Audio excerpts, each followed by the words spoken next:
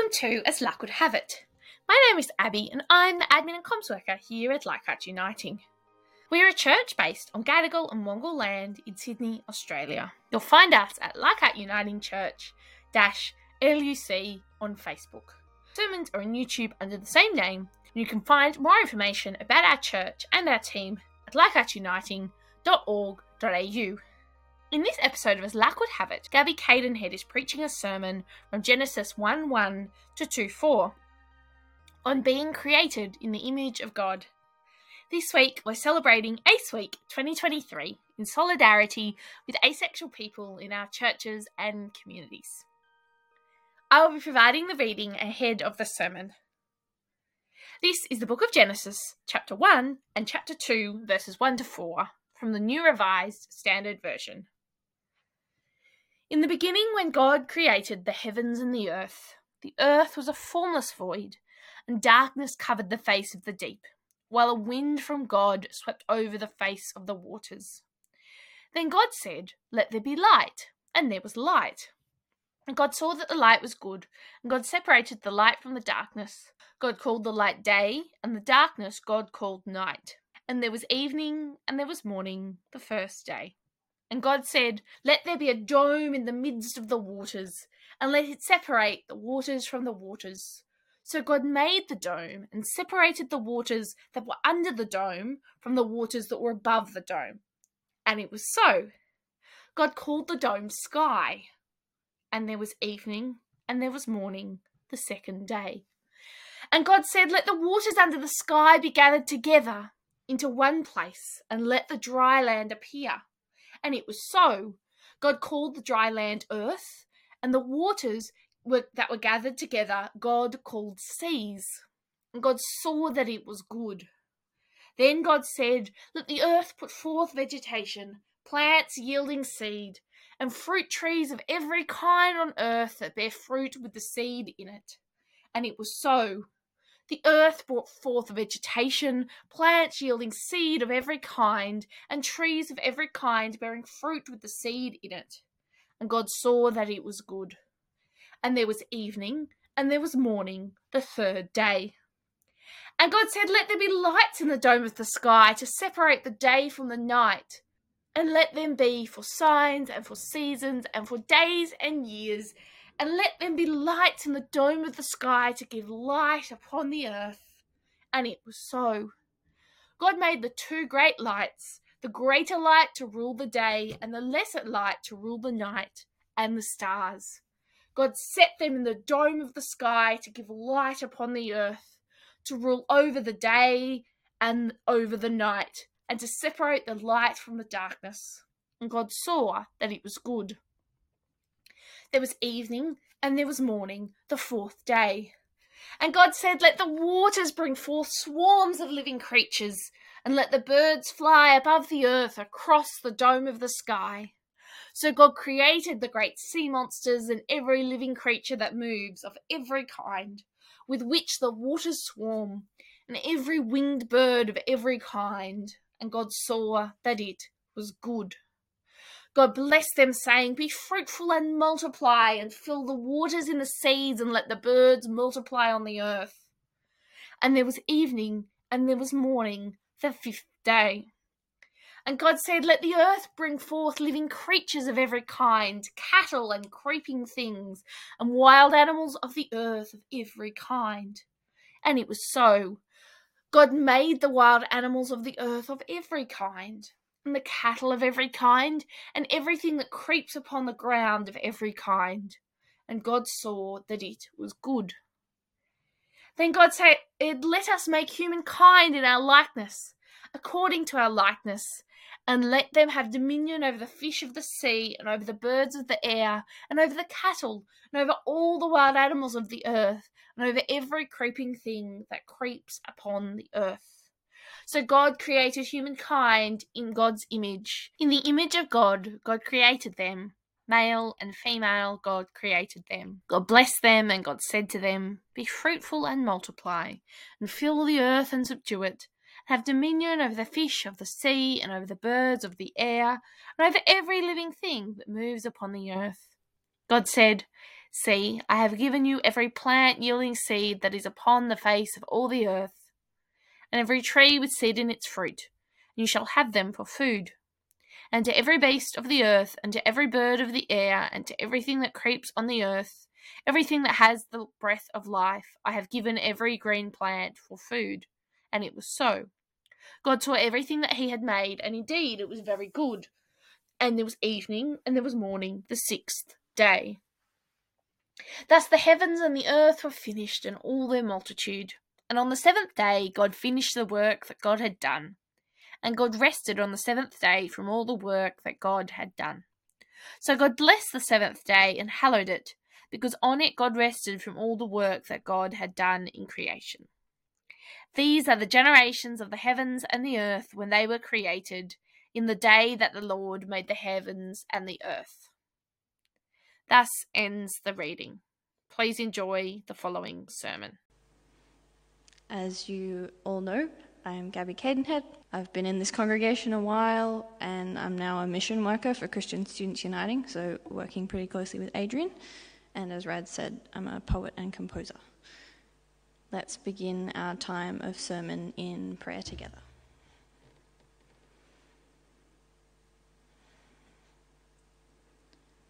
Creator God, I come before this community as a person who has been and continues to be shaped by it, and I offer what I can in return. May this sermon bind us together and draw us closer to your word and to your kingdom. May we glimpse something of the beyond in our midst through our time together, and may we take that glimpse with us into the week ahead. May these words open our hearts to the divine always at work in us and in our world. Amen.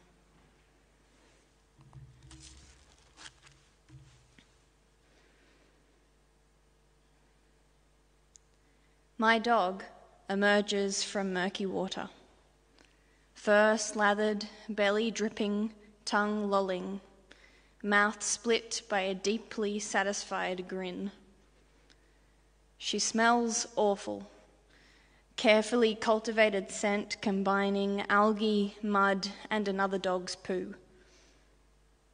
At her most unhygienic, my dog radiates deepest joy in her body, fully present and unself-conscious. She revels in her God-given limbs that carry her through lagoon water, delights in her jaws which snap excitedly at each wave, relishes in her lungs as she breathes in her surroundings, until the odor of the lagoon is part of her. Here she finds her Eden, where God declares that my dog is made in God's own image. Unashamed of her euphoria, coated in foul smells, she knows that she is good.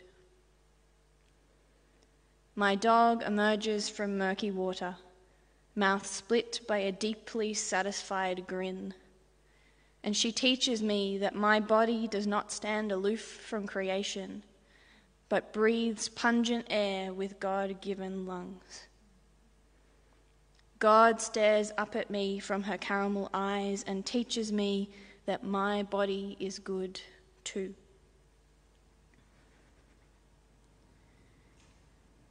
I wonder when we forgot this joy, when we stopped exploring the world around us with our senses, infant hands covered in dirt, grass stuffed between baby teeth, unashamedly embracing the chub we were born with. Was it when we went to school for the first time and discovered that girl bodies and boy bodies wore different kinds of clothes, no matter how impractical a dress is on a 5-year-old? Was it when, as a preteen, we felt uncomfortable wearing the very short shorts marketed at girls and opted for cargo pants instead? Was it when we noticed how many compliments we received for wearing more femme skirts each Sunday? Was it when we feared bullying if we didn't remove the hair blooming along our teenaged legs?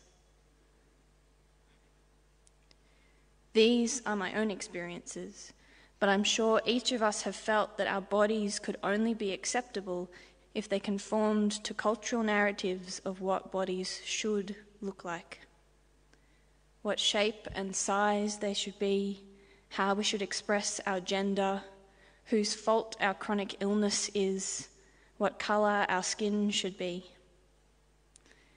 It is easy to lose ourselves in the midst of these competing and impossible expectations. Because of them, we have lost sight of the founding narrative of our faith. Let me remind you of that narrative which Greg read for us earlier. Before the act of creation, there was only God and chaos.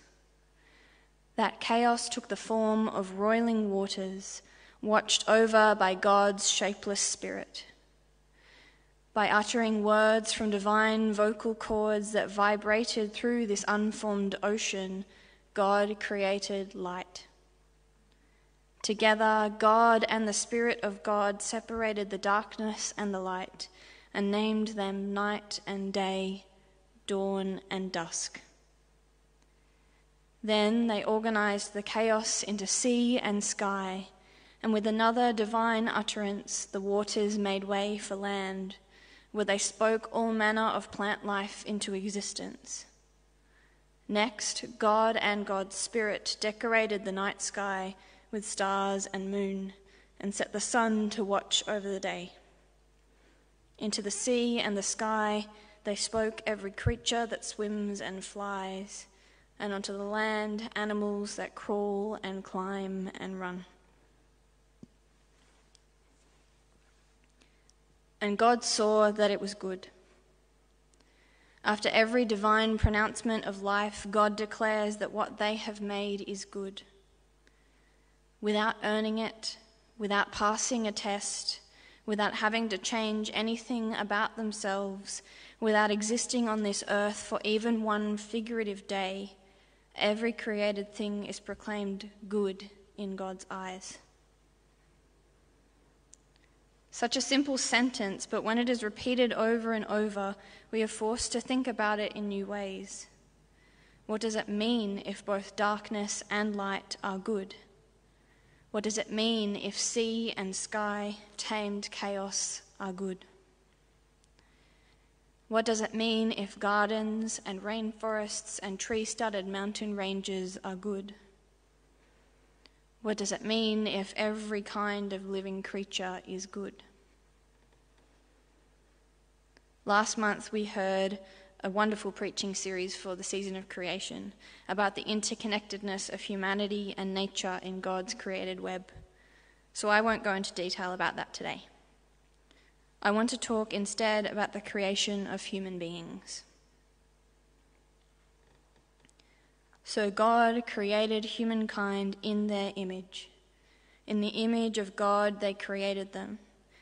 Male and female they created them. God blessed them, and God said to them, "Be fruitful and multiply, and fill the earth and subdue it, and have dominion over the fish of the sea, and over the birds of the air, and over every living thing that moves upon the earth." And later on, God saw everything they had made, and indeed, it was very good. When was the last time you looked in a mirror? Did you notice a fresh crop of pimples, a nose you wish didn't stick out so far, the shadow of a double chin? Or did you see the image of God?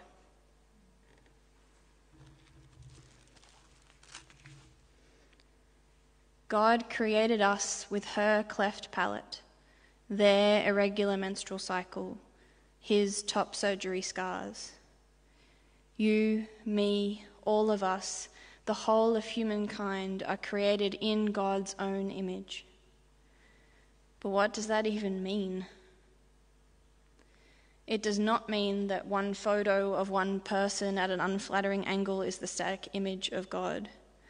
It means that all of us, as whole, embodied persons of every gender, actively image God as we live and breathe and sleep and eat and speak and listen and love. With the recognition of the divine within us comes the responsibility to live into that divinity and into the divinity of every person we will ever encounter and of those we will never meet. I'll say that again. You, as a whole embodied person, are created in the image of the triune God, and so is every other human being. Just as the three facets of the Trinity are both uniquely different and inherently in community, so we are made. God's first words to the newly created humankind are to be fruitful and multiply. The most common interpretation of this verse is as a commandment to reproduce, to continue the family lineage, to grow the nation of Israel. And while that is certainly the case in many parts of the Hebrew Bible, I think there's more to it than that. If we interpret this verse as only a directive to bear children, we exclude a whole swathe of people from God's first words to humankind. For many people in this congregation, being a parent is not a priority, or not possible, or not a fundamental part of who we are. I am interested in the theological questions that arise when we take these experiences into consideration. How can single people, for example, be fruitful and multiply if they are not pursuing solo parenthood? How can they express themselves as a whole embodied person without the need for a partner? How can people struggling with infertility be fruitful and multiply, even if they want biological children but can't conceive? How can they recognize their wholeness in a body that won't give them what they seek? How can people who have lost children or who have lost pregnancies be fruitful and multiply in the wake of that grief? How can people with fewer economic means be fruitful and multiply when they may not be able to afford to raise children? How can lesbian, gay, bisexual, and pansexual people be fruitful and multiply when not all of their relationships will enable a straightforward path to parenthood? How can intersex people, non-binary people, and trans people be fruitful and multiply when their bodies may not be able to participate in childbearing, or when doing so might lead to gender dysphoria?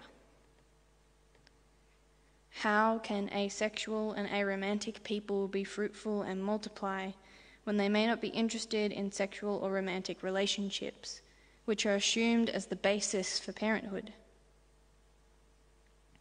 How can people who choose to be childless be fruitful and multiply when there are other things that are life-giving for them?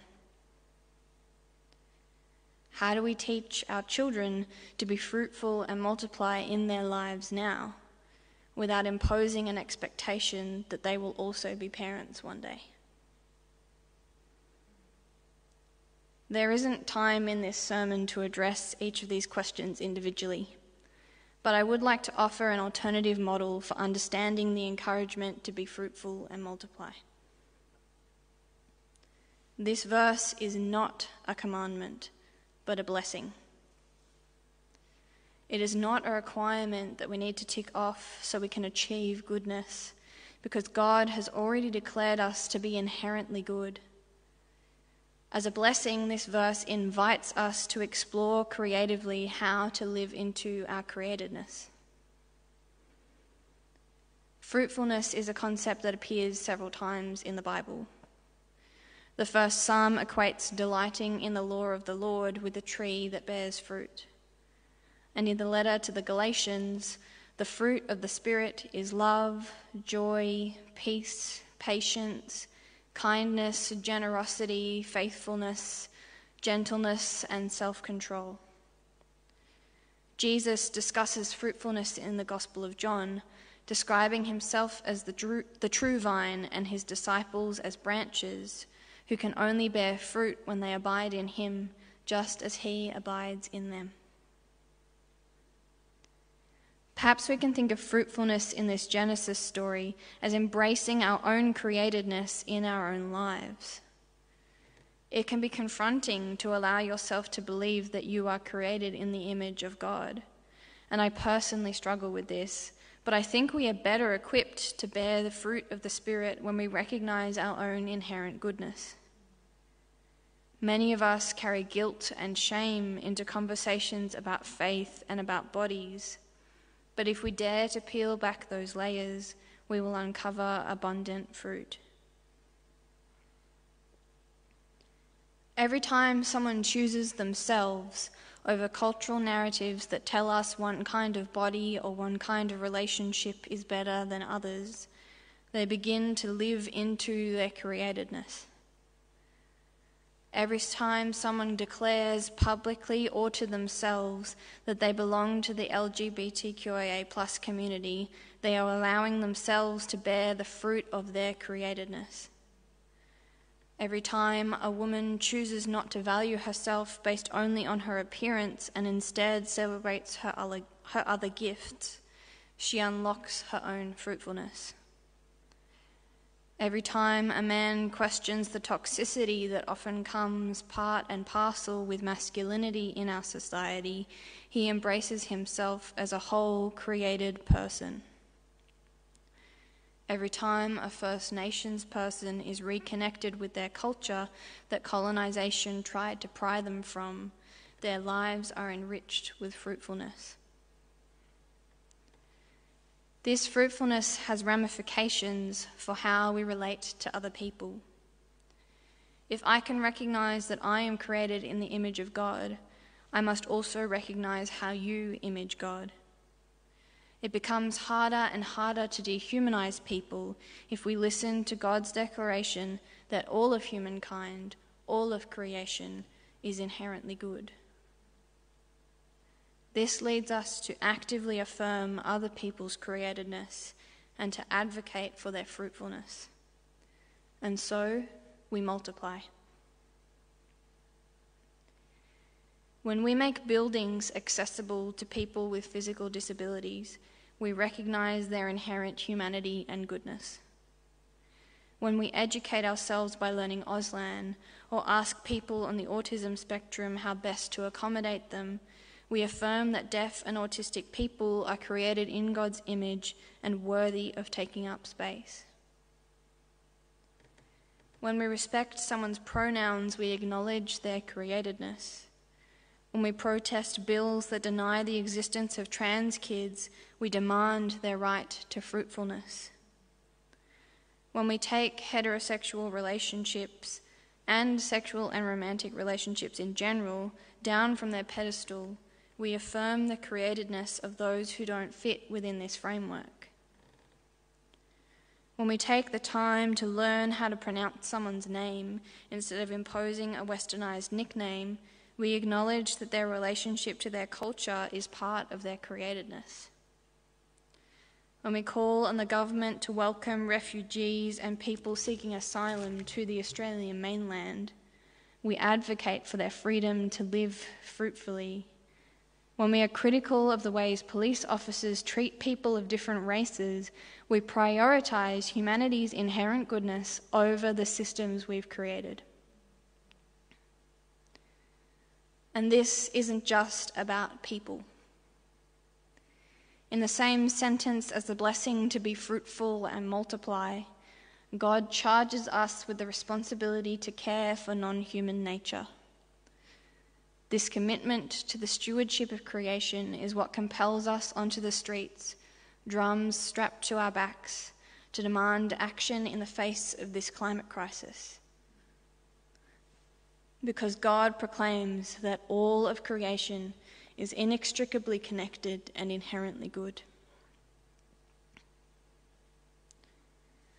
At her most unhygienic, my dog radiates deepest joy in her body, fully present and unself-conscious. May we learn to revel in our own God-given limbs and breathe in our surroundings, as we too embrace our own createdness. May we learn to multiply that fruitfulness in our community and in the world. Amen.